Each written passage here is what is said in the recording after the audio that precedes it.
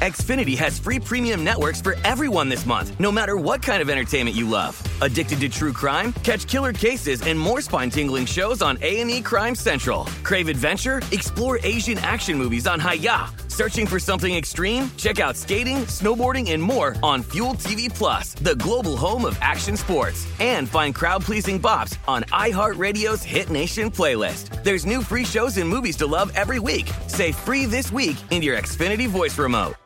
If you're committed to living a healthier life, you might want to look into working herbs into your wellness routine.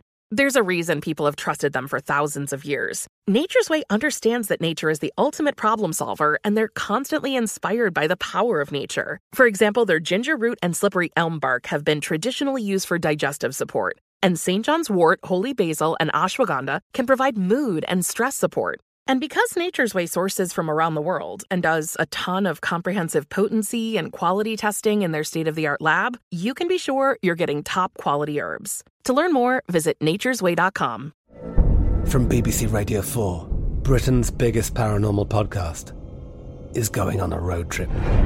I thought in that moment, oh my God, we've summoned something from this board. This is Uncanny USA. He says, somebody's in the house, and I screamed. Listen to Uncanny USA wherever you get your BBC podcasts, if you dare.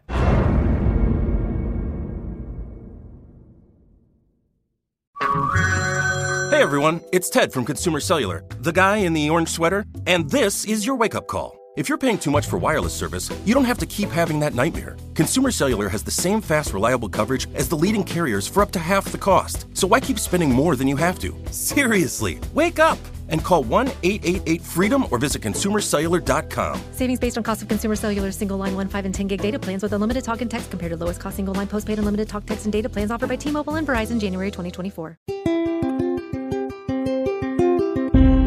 On this episode of Newt's World, I'm really delighted to welcome Craig Whitlock of the Washington Post. His new book, The Afghanistan Papers, A Secret History of the War, is by far one of the most in-depth accounts of our 20-year war with Afghanistan, and it asks the fundamental question, what went wrong in Afghanistan? The book was published August 31st and does not cover the recent disastrous withdrawal, but as somebody who lived through this entire period and spent a good bit of the early years in the Pentagon working first with Secretary Rumsfeld, I am really interested in how this fits together and in Craig's perspective on this. There are many new revelations in the book from people who played a direct role in the war, and they admit that the U.S. government's strategies were a mess, statistics were distorted, the nation-building project was a colossal failure, and the drugs and corruption infiltrated our allies in the Afghan government. So, here to talk about his book is Washington Post investigative reporter Craig Whitlock, a 3-time Pulitzer Prize finalist. He has covered the global war on terrorism for the Post since 2001 as a foreign correspondent, Pentagon reporter, and national security specialist.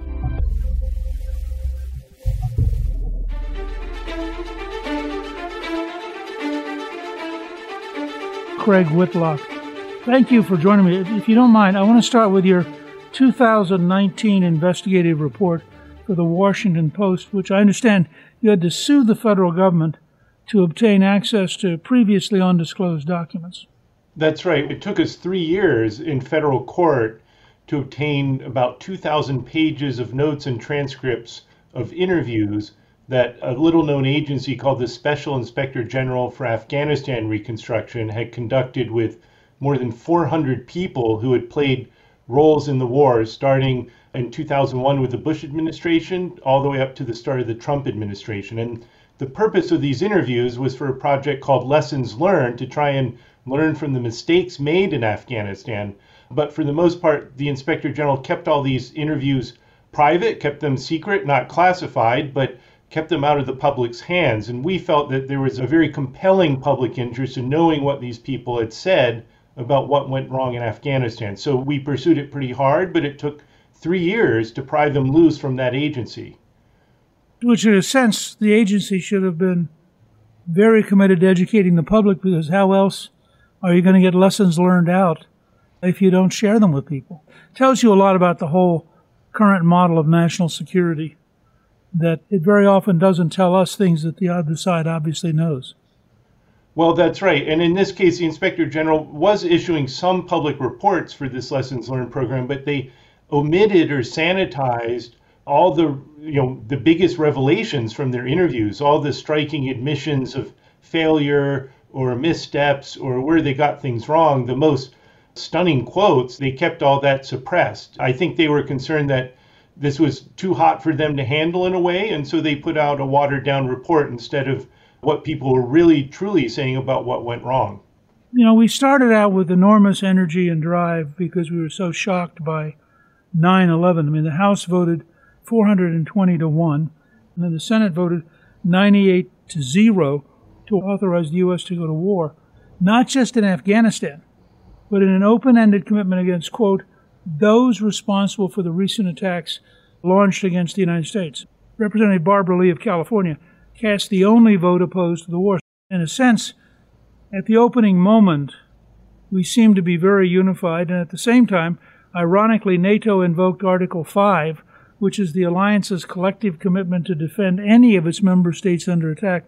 I don't think anybody who created NATO back in 1949 expected that the first time they would invoke Article 5, it was on behalf of the United States. So it was an amazing moment. Within 12 days of 9/11, on October 7th, we began bombing Afghanistan. The Taliban surrendered in Kandahar on December 9th, and the U.S. began to fight them again in earnest on March of 2002. I'm curious, as you looked at it, did we really have any kind of coherent strategy for what we were going to do? Well, no, and in fact, when you read the transcripts of these interviews, the thing that was most surprising to me is I think people knew, obviously, the war hadn't been going well for some time. But most Americans, I think, assume there's some kind of plan, that there was some kind of strategy. Maybe it was misguided or going in the wrong direction. But in those early years of the Bush administration, there were actually some commanding generals who said, we didn't have a strategy. One of the first generals was a guy named Dan McNeil. It was an Army 3-star who was commanding troops in Afghanistan in 2002, 2003. He was interviewed and he said, we didn't have a campaign plan. My orders were to go kill terrorists, and that was about it. And I thought maybe he was exaggerating, because what kind of general admits they don't have a plan or a strategy? But later on, one of his successors, a British general named David Richards, who was in charge of U.S. and NATO troops, also said, we didn't have a strategy. We had a lot of tactics, but we didn't have a proper strategy.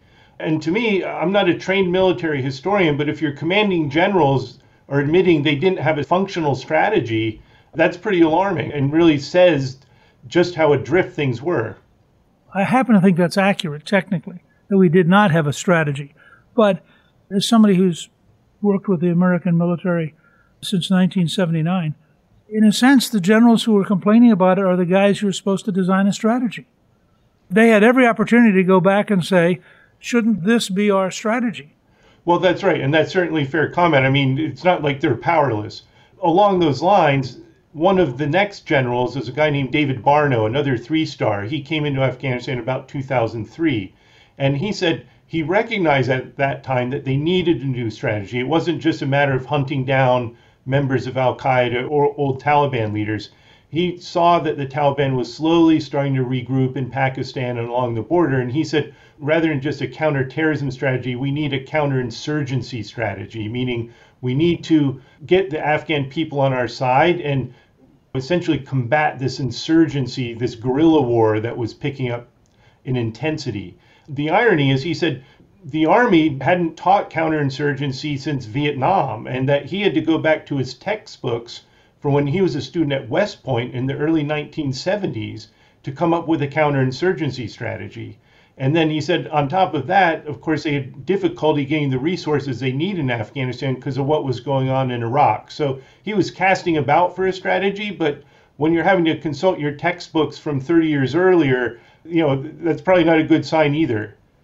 By the way, as an aside, I had dinner one time with Curtis LeMay and asked him about his very famous decision to have the B-17s fly straight and ignore German anti-aircraft.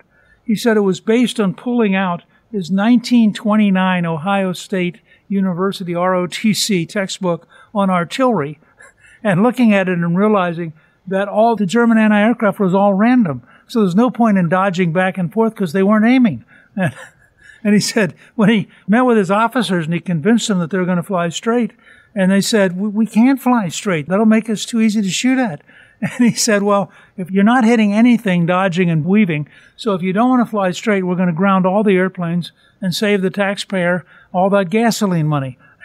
And they said, all right, we'll fly straight. And so he led the first raid, which I think was at Schweinfurt, about 1,000 planes. And he was the lead plane. He said, I'll fly straight and you guys follow me. He said, I have to tell you, I was really worried as we approached Schweinfurt, and I thought to myself, God, I hope that textbook is right. So sometimes these guys do go back to the basics in order to figure out, in his case, it was a huge, enormous change in what we were doing. Well, I guess they have some pretty good textbooks at West Point. They leave an impression on the guys who become generals. That's a good thing.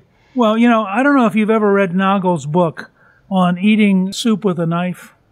Yeah, I have. His counterinsurgency book about what the British faced in Malaysia and other cases. The degree to which we just could not adjust in Vietnam.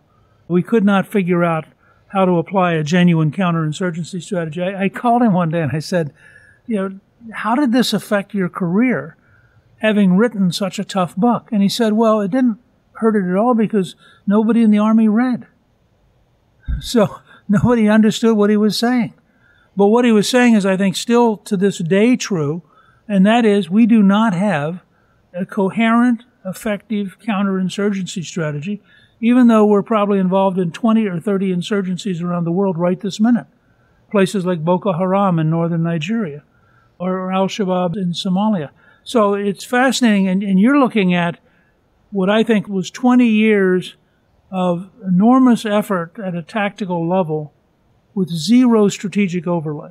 Well, I think you're right, though, Mr. Speaker. I think you bring up actually a much bigger point, which is we haven't figured out an effective counterinsurgency strategy anywhere. Afghanistan's been getting all this focus, but we faced these insurgencies in parts of Africa, North Africa, Middle East, Afghanistan, and not once have we really figured out a truly effective way of countering it, despite all the resources at our disposal and despite these last 20 years. It's hard to say that we figured out a model for applying it in new places that might come up. And that, to me, that's pretty sobering. It's not just the mistakes we made in Afghanistan, but we still haven't figured out what to do in these situations, which will inevitably arise somewhere else. You had been actively and aggressively covering the war. And in the summer of 2016, you got this tip about the Office of the Special Inspector General for Afghanistan Reconstruction. How did it feel to suddenly discover, after you've already been looking at this thing for over a decade, that this office is sitting there doing something that actually fits perfectly into what you're trying to do? Well, the antenna went up, right? Because we had been thinking at that point in 2016, President Obama, as you recall, had promised to end the war, bring home all U.S. troops by the end of his second term. He failed to do that. But the assumption was at that point that the war was winding down, that the U.S. involvement would be minimal, if not gone completely. So journalistically, I was looking for a way to say, okay, let's get our arms around what happened in Afghanistan, what went wrong, but how do we report that? How do we tell that story? Because the war's been going on for so long. And normally, if you're a reporter, you go out and you interview a bunch of people, but there were so many people involved. We wanted to have some focus to our efforts. So when I found out the Inspector General had been conducting these interviews, I thought, well, maybe that's a structure for us to get a story in. What approach were they taking? Were these interviewees being blunt? And that's what I'd heard, that the Inspector General had actually done an interview with Michael Flynn, who at that time was becoming more well-known publicly because of his support for President Trump during the 2016 campaign. And I knew Flynn, when he was in the military, he had a pretty good reputation for speaking his mind and being blunt. He had been in charge of U.S. and NATO intelligence in Afghanistan, so I was really interested to see what he said. That was really the genesis for the whole thing. We had to sue under FOIA to get the notes and transcripts of his interviews. He was very blunt. He talked about, for years, we always say we're winning in Afghanistan, but when I'm on the ground or I get the reports from the unit level, nobody says we're winning. It doesn't feel like we're winning. So why do we keep saying we are? He was willing to get past the rhetoric and have a pretty blunt assessment. So once I saw his interview, I knew we had to get the rest, because if the rest were anywhere near as open and revelatory as his was, that was going to be an important story. Jake Tapper wrote a very interesting book called The Outpost. And the wife of the captain at the Outpost actually worked with us for over a year while he was here going to Georgetown. And so I had a sort of personal interest in the book. But what really struck me about the book was, here you have the most powerful nation in the world, and because we're trying to do all this on a shoestring, and we had diverted so many resources to Iraq, we had small numbers of troops out here at a massive disadvantage for no good reason. I mean, we had the sheer capacity, if we wanted to totally dominate, and we kept nickel and diming ourselves so that in a way we stayed marginally. It's a little bit like looking at some of the Western wars between the U.S. cavalry and Native Americans, where there were so few cavalry at some of those stages, not because this huge country back east didn't have a lot more people, but it was just the politicians were being cheap. And you had a similar feeling here that we were putting young men and women at enormous risk because of the way that the bureaucracy decided to divide up its resources. And I don't know to what extent that shows up in the report that was done, but it was both we didn't have a strategy. Now, we did surge enormously at one point under Obama, but as a general rule, we tried to get by on the cheap in Afghanistan against an enemy. So we almost reduced ourselves to making sure it was a fair fight for the Taliban, which it didn't have to be. That's right. And in doing my research for the book and for our Afghanistan Papers series in the Post, we also obtained thousands and thousands of memos that former Defense Secretary Donald Rumsfeld had dictated, and we sorted out the ones about Afghanistan. And you'll remember this. You had been sending a number of memos to Rumsfeld from when you were on the Defense Policy Board, I believe, at the time. And I recall distinctly there were a few memos from you to Rumsfeld saying, look, the war in Afghanistan is under-resourced. You're not devoting enough there to accomplish what we need to do. And certainly during the first Bush administration up till 2004, that was the case. That was the time when the Taliban was at its weakest and when the Afghan government needed the most help to build up, and when we needed to accelerate our efforts to build up an Afghan army and police force, but we did it on the cheap. And that was the moment when perhaps we might have had the most effect.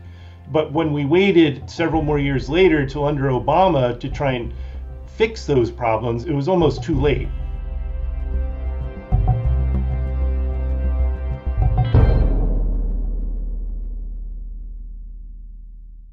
Xfinity has free premium networks for everyone this month, no matter what kind of entertainment you love. Addicted to true crime? Catch killer cases and more spine-tingling shows on A&E Crime Central. Crave adventure? Explore Asian action movies on Hi-Ya. Searching for something extreme? Check out skating, snowboarding, and more on Fuel TV Plus, the global home of action sports. And find crowd-pleasing bops on iHeartRadio's Hit Nation playlist. There's new free shows and movies to love every week. Say free this week in your Xfinity voice remote. Like many of us, you might think identity theft will never happen to you. But consider this. There's a new identity theft victim every 3 seconds in the U.S. That's over 15 million people by the end of this year, equal to the populations of New York, Los Angeles, and Chicago combined.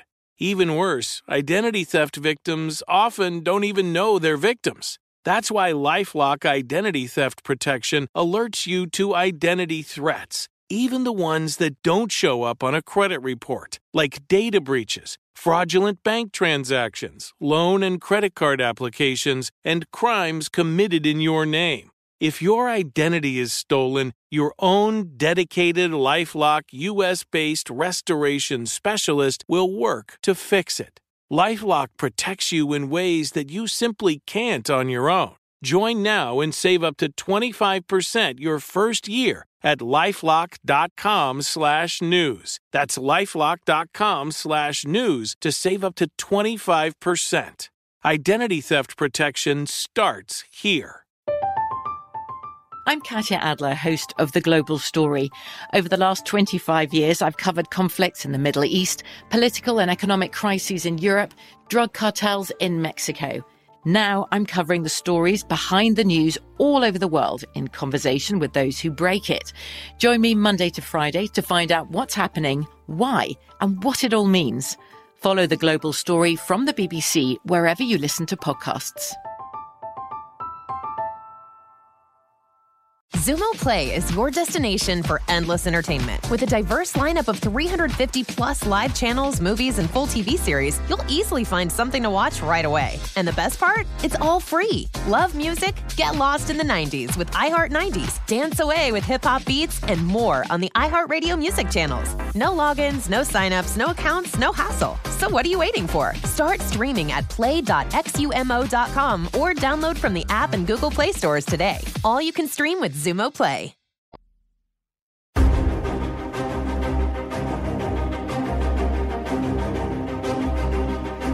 There's a theory about change where you sort of ice, you thaw out into water, and then you refreeze in a new configuration.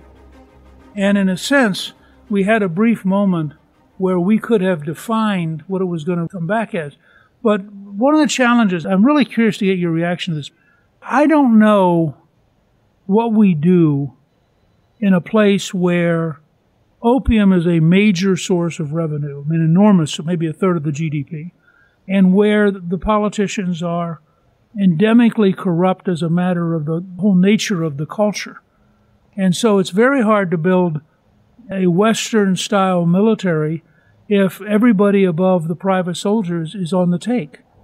And I'm curious what your thoughts are, because it does seem to me that having picked Karzai and then staying with Karzai no matter how corrupt he was, and then watching the bureaucracies sort of loot the Western aid in ways that were culturally totally appropriate for the Afghan history, but made it impossible to really build the kind of systems that we had fantasized we could build. Do you have any thoughts about whether there was an alternative that might have worked? You know, that's $1 million question. What was the alternative? But certainly the way we went about it was kind of ham-handed. And I think we never settled on a consistent approach, certainly not one that was effective. But the problem is we kept bouncing around. One minute we decide that corruption was a major focus, very important, and we'd spend about a year trying to do something about it. Then we decide that it's too hard, so we're going to give up. And same with opium. Afghanistan is the world's largest supplier of opium used for heroin, and yet we could never really figure out what to do about it. In the early years, the British were in charge of trying to deal with it, and they would offer Afghan farmers cash to destroy their crops. So the Afghans, being very clever, planted more and more opium because they knew the British would pay them more and more to burn it. That obviously was a blunder. So then under the Bush administration, we decided to eradicate the plants, where we'd go into the fields, hire Afghan laborers to whack the plants with machetes or drag tractors through and physically try and destroy the opium poppy plants. Well, that of course just backfired, because then the farmers who were dependent on this for their livelihood would join the Taliban or would support the insurgency. Under Obama, they took yet another approach, which was, okay, we're not going to punish the farmers. We're just going to try and persuade them to grow other crops like pomegranates and wheat and things like that. And again, we made it easier for them to grow those other crops, but they still kept planting more opium poppies, right? Because that's the most profitable crop of all. And we never really understood that the only effective way to do something about the problem, frankly, was to stabilize the country. As long as the country was at war, as long as their economy, it wasn't peaceful there, what else could farmers do other than grow a crop that was the easiest and best way to earn money for them and their family? So I think we tried all these approaches, none of them worked, but we kept bouncing around. So again, there was no consistency, and that by itself is a recipe for failure. I talked to a number of folks who served on the front lines. One of them was a Navy lieutenant who actually ended up working a town very close to the Pakistani border in an area that was very, very traditional. You have to ask yourself, given the size of our Army and our Marine Corps, why do we end up with a naval officer leaving his ship to go and sit there? But he did, and that was his assignment. But he said to me, he said, we don't understand that the two primary sources of wealth and prestige for an Afghan male are their goats and their wives. And we kill their goats, and we threaten to liberate their wives, leaving them impoverished and totally in a culture they have no understanding of. And he said, and we think somehow they're going to like us. And he said, I spent a year and a half in that town watching, for example, a woman would come in with her husband, and she would sit facing the wall while he shopped so that she would not be tempted. And she couldn't move until he came back, and then she would follow him, and they'd go back to their farm or whatever.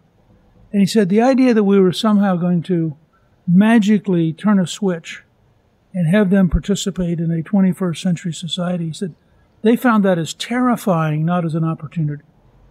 Well, I think that's right. And this illustrates a bigger issue is our troops on the front lines, the ones who are having the most interactions with the Afghans, they saw the futility in a lot of this. The idea that we could transform the society was just not realistic. But still, our overall approach from the higher levels at the Pentagon or the White House under multiple presidents was this assumption that we could change Afghanistan, that we could transform it into a Switzerland of South Asia, as you will. And, I get it. The intentions sometimes are noble, right? That the Taliban treat women terribly, no question, right? It's a brutal way that they deal with women in Afghanistan in a large degree. And it's hard to stand by and watch that happen. You want to help the country modernize in that regard. But this wasn't the purpose why we went to war in Afghanistan. In 2001, the mission was very clear at first. President Bush said, we're going to Afghanistan to eliminate al-Qaeda and to prevent a repeat of September 11th. And for the first 6 months, that made sense and that worked. But by the time we hit the spring of 2002 and the Taliban was gone and al-Qaeda's presence had disappeared from Afghanistan, that's when mission creep started to set in. And we started seeing all these other goals or noble objectives that we wanted to help with. But, things got blurry. That wasn't why we went to war, was to modernize Afghanistan or for women's rights. Those are nice things to have, but that isn't why we went to war. And I think we lost focus after the first 6 months, and we never really figured things out after that. Yeah, it seemed to me that both in Iraq and in Afghanistan, an expeditionary force strategy of going in, decisively defeating your enemy, and getting out, and then letting the country sort itself out and tolerating that it's going to be whatever it's going to be, because you don't have the resources and the patience and the brutality. Changing cultures like that requires a very high level of force, because that's what they're used to. People who defeated the Soviet Union were not necessarily intimidated by us. And I think we really misunderstood that. Well, it's interesting. I think we understood it at the beginning. I mean, you see this in transcripts of interviews or public appearances with President Bush and Secretary Rumsfeld. They were very concerned about sending too many troops to Afghanistan because they knew what had happened to the Soviets in the 1980s. They didn't want to be seen as an occupying force. They wanted allies to send some troops in to help with reconstruction, but they wanted to keep a light footprint because they were mindful of what happened to the Russians, mindful of what happened in Vietnam. They didn't want to stay too long because they knew Afghanistan had a long history of not tolerating foreign invaders or foreign occupation troops. But yet, as time went on, that's exactly the mistake we made. We sent more troops, and the longer that they stayed, more Afghans who were either fence sitters or maybe they didn't care about the government in Kabul. They didn't really like the Taliban, but once they saw these foreign forces there year after year after year and things weren't necessarily getting better, it becomes much easier for the Taliban to say, help us expel the foreign invaders, help us expel the infidels, right? That becomes an irresistible message, even for Afghans in rural areas who otherwise didn't want the Taliban. They didn't see that the Americans were doing them much good. So, the longer we're there, the worse it got in that sense. Does it strike you the parallel in that you quote several people as talking about data points? Bob Crowley, who was an Army colonel serving as a senior counterinsurgency advisor, told the interviewers that every data point was altered to present the best picture possible. Surveys, for instance, were totally unreliable, but reinformed that everything we were doing was right. That sounds so much like the body count model we used in Vietnam under Westmoreland, I mean, it's eerie to see the institution reverting to the same bad practices a generation later.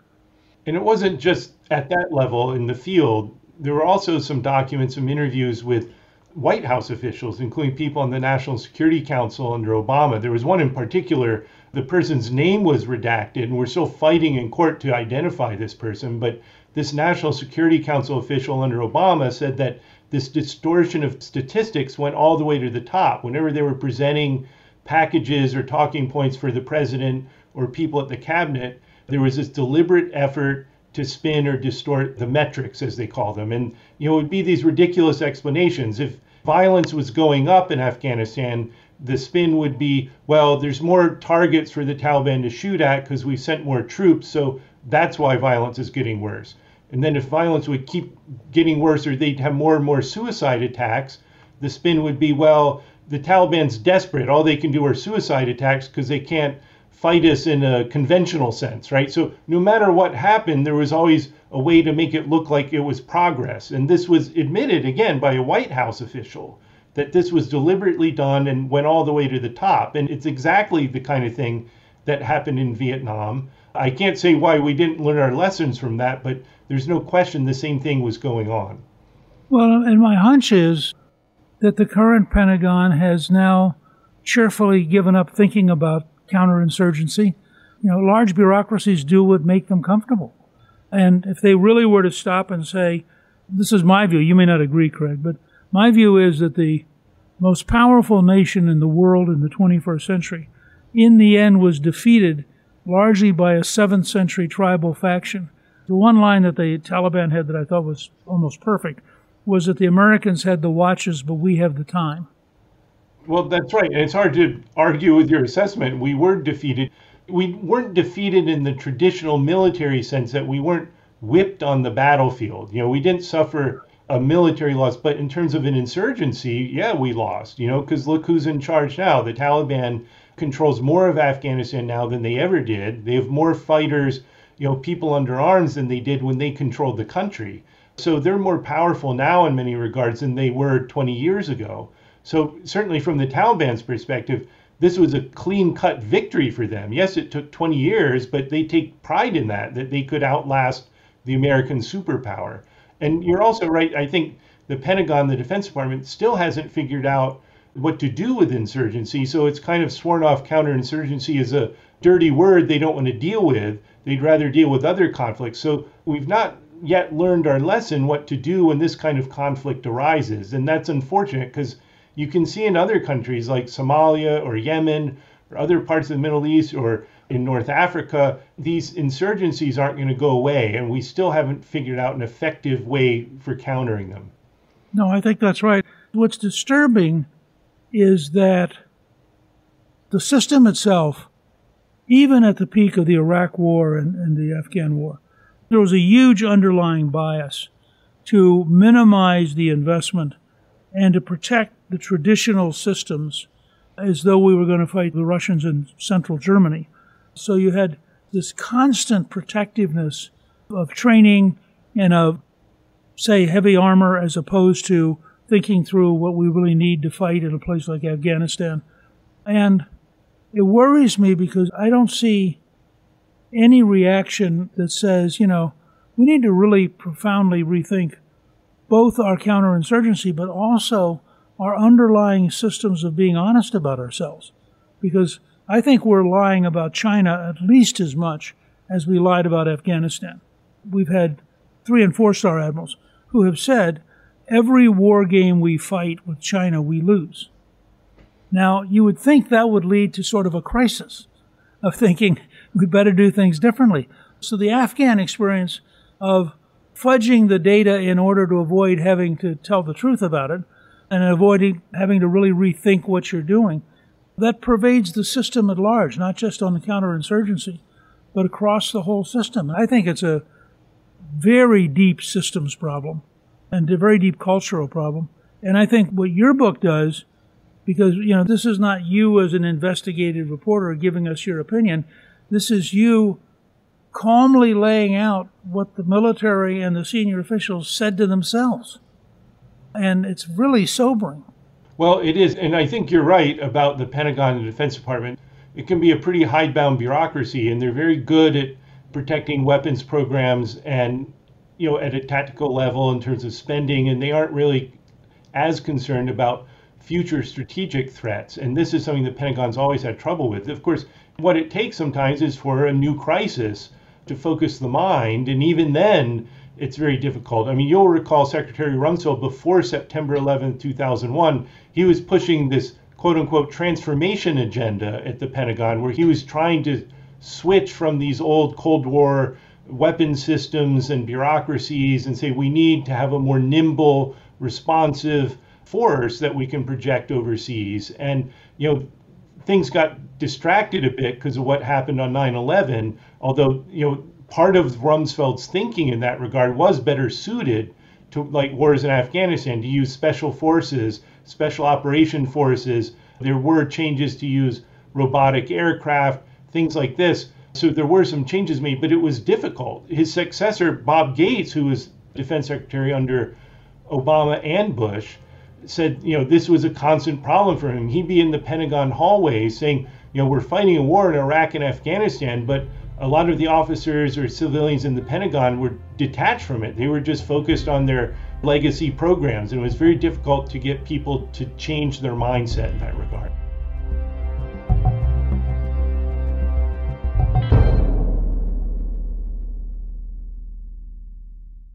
Xfinity has free premium networks for everyone this month, no matter what kind of entertainment you love. Addicted to true crime? Catch killer cases and more spine-tingling shows on A&E Crime Central. Crave adventure? Explore Asian action movies on Hi-YAH. Searching for something extreme? Check out skating, snowboarding, and more on Fuel TV Plus, the global home of action sports. And find crowd-pleasing bops on iHeartRadio's Hit Nation playlist. There's new free shows and movies to love every week. Say free this week in your Xfinity voice remote.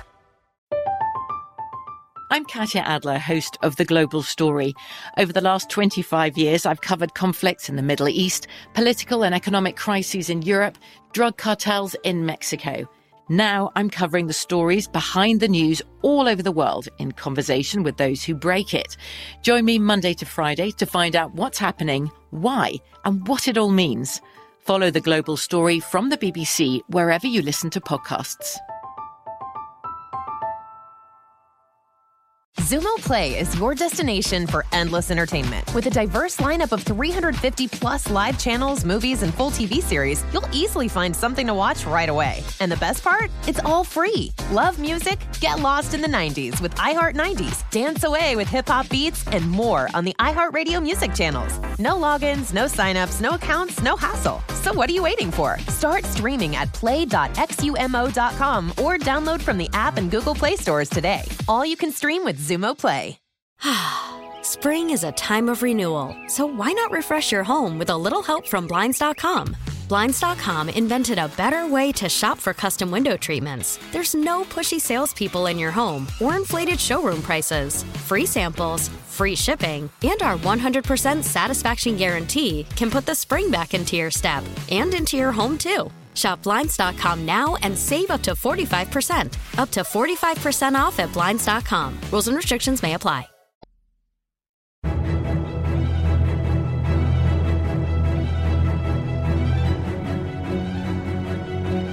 I just this morning read Rumsfeld's September 10th, 2001 speech on transforming the Pentagon. I mean, the day before 9/11 occurs, Rumsfeld is outlining a very profound, fundamental reshaping of the Pentagon, which I think was largely derailed because you couldn't ask the system to simultaneously fight two wars and engage at the senior levels in fundamentally rethinking what it's doing. We're still stuck exactly where we were on September the 10th. It would have been very interesting to have an alternative world in which there was no war and Rumsfeld was able to actually engage. It would have been a titanic struggle. I mean, the system is really big and it's really dense and it really has a huge number of lobbyists in the big producing companies. The fight that would have been spectacular. Congress also has a stake in the status quo, and they don't like big disruptions in the way things work because, they're concerned with jobs in their districts and other connections. So it's not just the Pentagon, it's Congress too. But even then, sometimes there are some leaders in Congress who do try and modernize procurement systems and try and change things, but it's just a really, really difficult bureaucracy to transform. And sometimes you almost need a president who could be in office for 8 full years, who doesn't have a war going on, to institute the kind of reforms or changes that might take root. Short of that, the Pentagon bureaucracy, and you mentioned the Taliban having the watches and all the time, that same could apply to the Pentagon bureaucracy too. They know they can outlast whoever is president. They're only going to be there a number of years, then there will be somebody new in. It's the same kind of a thing. A senior Bush appointee said to me one day, he said, the term in the Pentagon for the political appointees is the summer help. Yeah, that's right. And even then it takes many, many months to get the summer help in place, right? They're not there for 4 years even. They're there for maybe 3, maybe 2, maybe 1. I think the average is 18 months. Yeah, that's no way to run a railroad, right? Right. It's not very effective. In terms of not being defeated militarily, one of the most interesting books to come out of Vietnam was by Colonel Harry Summers, in which he took Clausewitz and rethought Vietnam in the context of Clausewitz's work. And he got into it because as the war ended, he got in a conversation with a North Vietnamese colonel, and he said, "You never defeated us on the battlefield." And the colonel said that was beside the point. Our job was to win the war. That's right. And you could imagine any number of Taliban commanders thinking or saying the exact same thing. Exactly. I actually got very sobered. I think it was in the spring of 2003. Rumsfeld had asked me to come in specifically to advise on transformation. Then I got involved in all this other stuff. And Callista and I went to Ireland, and I spent some time looking at the Irish rebellion, both in 1916 and then in the 1920s. And it just hit me that, the British Empire in the end lacked the will and lacked the capacity to defeat a very small number of Irish revolutionaries. And I thought, the idea that we're going to go into a place like Afghanistan or Iraq and have an easy time is just a profound mistake, because that's not how the world works. And I really left there deeply troubled by how hard these problems are to try to solve, and how some of them are not very solvable. Well, I think that last part you mentioned, that's the truth in some instances, and one as a country we've never been able to accept. Like in Afghanistan, we always kind of thought that the more troops and money we threw at the problem, we could fix it. With enough time, with enough persistence, we can fix anything. And, that spirit is laudable in the military in some sense, that can-do spirit, that there aren't problems, there's only challenges, right? That's something you hear a lot in the Army. But, after a while, it's like, okay, do we really want to solve all of Afghanistan's problems? Are we going to really transform this country? But this, again, gets back to the original purpose of the war. If we kept it focused on al-Qaeda, I think we were pretty successful up front. And over time, we've done a fairly good job of going after the original al-Qaeda central organization. But then we became embroiled in a war in Afghanistan. It wasn't a war against al-Qaeda.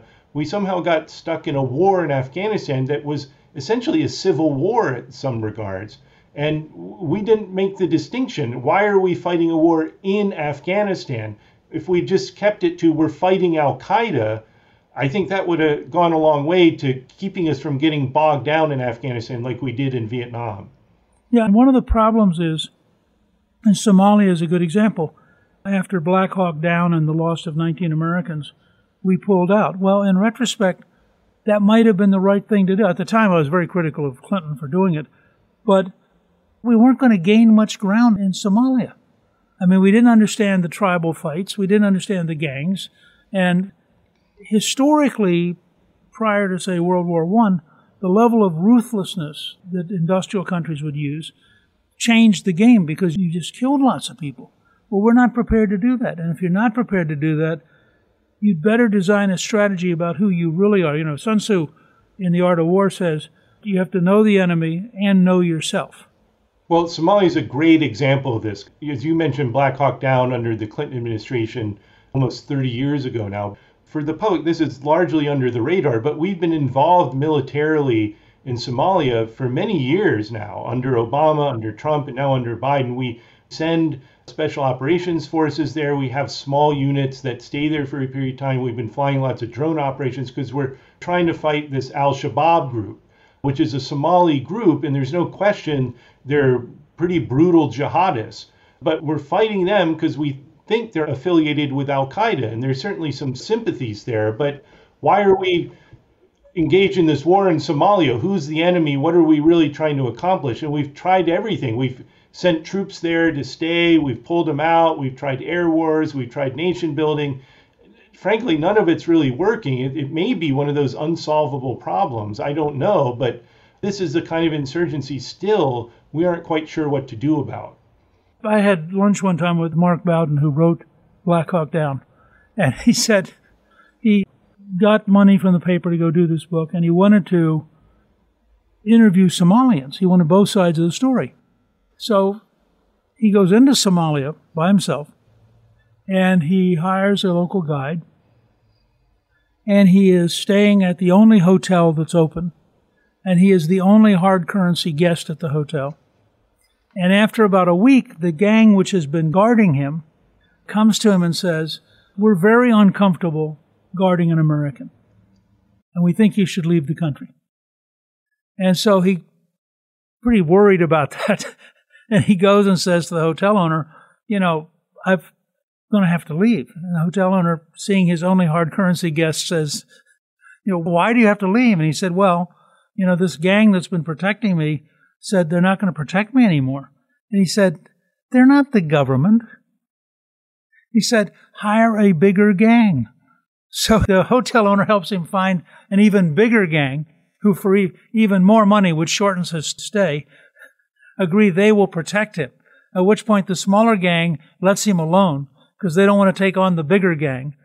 But I thought to myself, you couldn't sit in the Pentagon and design this.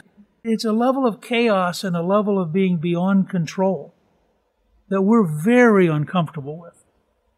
And I think that we underestimate how many places there are in the world that we're not able to impose civilization in our terms because they have layers of resistance that are, centuries deep and are life and death. Well, that's right. I mean, and the other country that's near Somalia that comes to mind like that is Yemen. We've done this very similar thing. We've invested a lot of money, a lot of time, a lot of troops to Yemen. Most of it, again, is out of the headlines or not on TV. But, Yemen and Somalia are two countries where, yes, there's a strong jihadist presence. Yes, there's people who are affiliated with Al-Qaeda. And I'm not trying to minimize that threat, but we've never really figured out a long-term effective strategy for containing insurgencies or containing the terrorist threat from those countries in that regard. And that's something I'm still worried about. It's not just Afghanistan, although certainly, with the Taliban in charge, there's legitimate reason to worry there too. But there's all sorts of countries like this. We can turn to China all we want at the Pentagon. That's important. I'm not trying to dismiss that, but the rest of the world's going to keep percolating, and we still haven't figured out a way to confront or deal with these threats in an effective and manageable manner. Well, in the most populous country in sub-Saharan Africa is Nigeria, and Boko Haram is a very real threat. And we don't have any kind of strategy for seriously helping the Nigerian government win that struggle, as an example of what you're saying. I have two last questions for you. One is, because you'd already been covering all this before you got into these documents, so you'd had years of experience, what was the biggest surprise to you? The biggest surprise in these interviews, the notes and transcripts, were just the frank admission of failure, of people saying they didn't know what they were doing. There were two in particular. There was Lieutenant General Doug Lute, who was the war czar at the White House under Bush and Obama. And he said, we were devoid of a fundamental understanding of Afghanistan. He said, 2,400 lives lost. Who will say this was in vain? And for an Army general to suggest that when he refers to 2,400 lives lost, of course, he's talking about the number of U.S. troops have been killed, but to even suggest the possibility that those lives may have been lost in vain, that's just astonishing, because they never do that in the military. You always venerate the sacrifice, no matter what the situation was. And I'm not criticizing Lute here. I think he was being honest, but he's raising this very basic question. What did we accomplish in Afghanistan? Why did we have to pay this price? The other thing, there was an interview with Richard Boucher, who had been in charge at the State Department of our diplomacy in South Asia, including Afghanistan under Bush. And he said very simply, we didn't know what we were doing. We didn't know what we were doing in Afghanistan. So here these senior officials admit that we just plain didn't know what we were doing. You know, as a journalist, you'd never expect somebody to say that, right? You always assume that they would be self-critical, but just so bluntly admit they didn't know what they were doing in America's longest war, that's pretty astonishing. And it still sits with me today like that. And it's sobering that not having had a strategy, people at a very senior level didn't stop and say, you know, we had better hammer out a strategy before we go much further. I mean, these things are hard. That's why World War II on the Allied side was done brilliantly, because to get the Americans and the British to work together, they had to actually sit in a room and hammer out a strategy. They couldn't afford to just do everything. And they knew it. I mean, they were very, very aware that you couldn't just throw resources randomly around the planet. But that whole discipline has somehow been lost.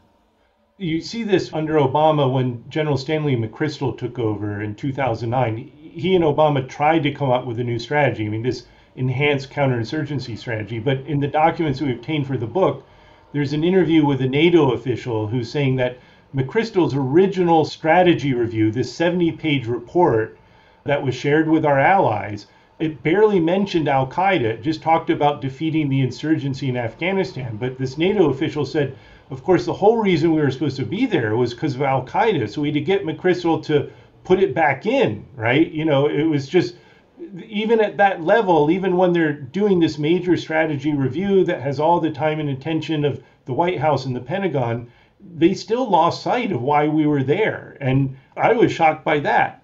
So my last question for you, because you've done extraordinary work, and this is a major contribution, I think, which I hope that the professional military education people will take seriously and continue to buy your book for many, many years to come. But I'm just curious, because you're such a great investigative reporter. What's your next big project? Well, so I have another book I'm working on about a guy named Fat Leonard, and he was a defense contractor to the U.S. Navy in Asia. He's a Malaysian. And this became the biggest corruption scandal in U.S. military history. This is a case where more than 24 U.S. Navy officers have been convicted of bribery or related charges. And it's a story of how this sort of fantastic character, a Malaysian who supplied U.S. ships in Asia, was able to penetrate the Navy at very high levels. So that's my next project. I hope when the book comes out, you'll come back into another podcast, because you are fascinating and you do very important original work, and I commend you, and I hope that this podcast will help sell a few more books. Thanks very much for having me on. Really enjoyed the discussion and appreciate it. Thank you to my guest, Craig Whitlock. You can learn more about the 20-year war in Afghanistan on our show page at newsworld.com. Newt's World is produced by Gingrich 360 and iHeartMedia. Our executive producer is Debbie Myers. Our producer is Garnsey Sloan, and our researcher is Rachel Peterson. The artwork for the show was created by Steve Pendley. Special thanks to the team at Gingrich 360. If you've been enjoying Newt's World, I hope you'll go to Apple Podcast and both rate us with 5 stars and give us a review so others can learn what it's all about. Right now, listeners of Newt's World can sign up for my 3 free weekly columns at gingrich360.com/newsletter. I'm Newt Gingrich. This is Newt's World.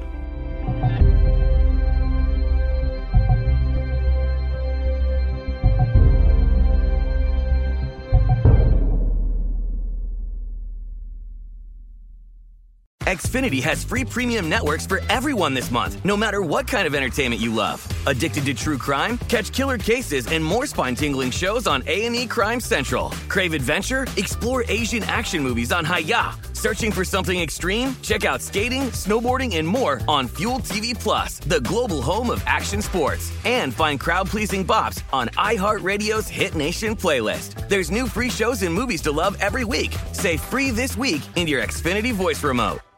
If you haven't heard, it's a good idea to fit probiotics into your daily routine. Fortunately, Nature's Way Women's Probiotic Pearls make that so easy.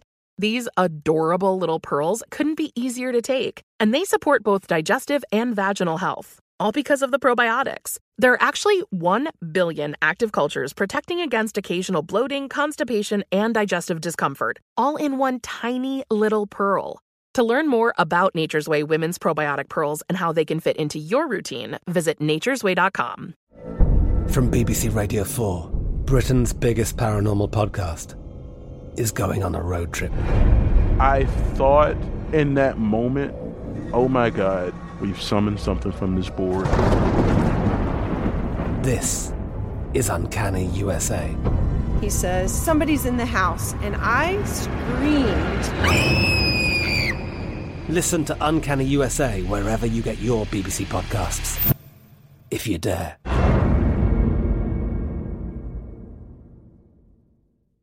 Xumo Play is your destination for endless entertainment. With a diverse lineup of 350 plus live channels, movies, and full TV series, you'll easily find something to watch right away. And the best part? It's all free. Love music? Get lost in the 90s with iHeart 90s, dance away with hip-hop beats, and more on the iHeartRadio music channels. No logins, no signups, no accounts, no hassle. So what are you waiting for? Start streaming at play.xumo.com or download from the app and Google Play stores today. All you can stream with Xumo Play.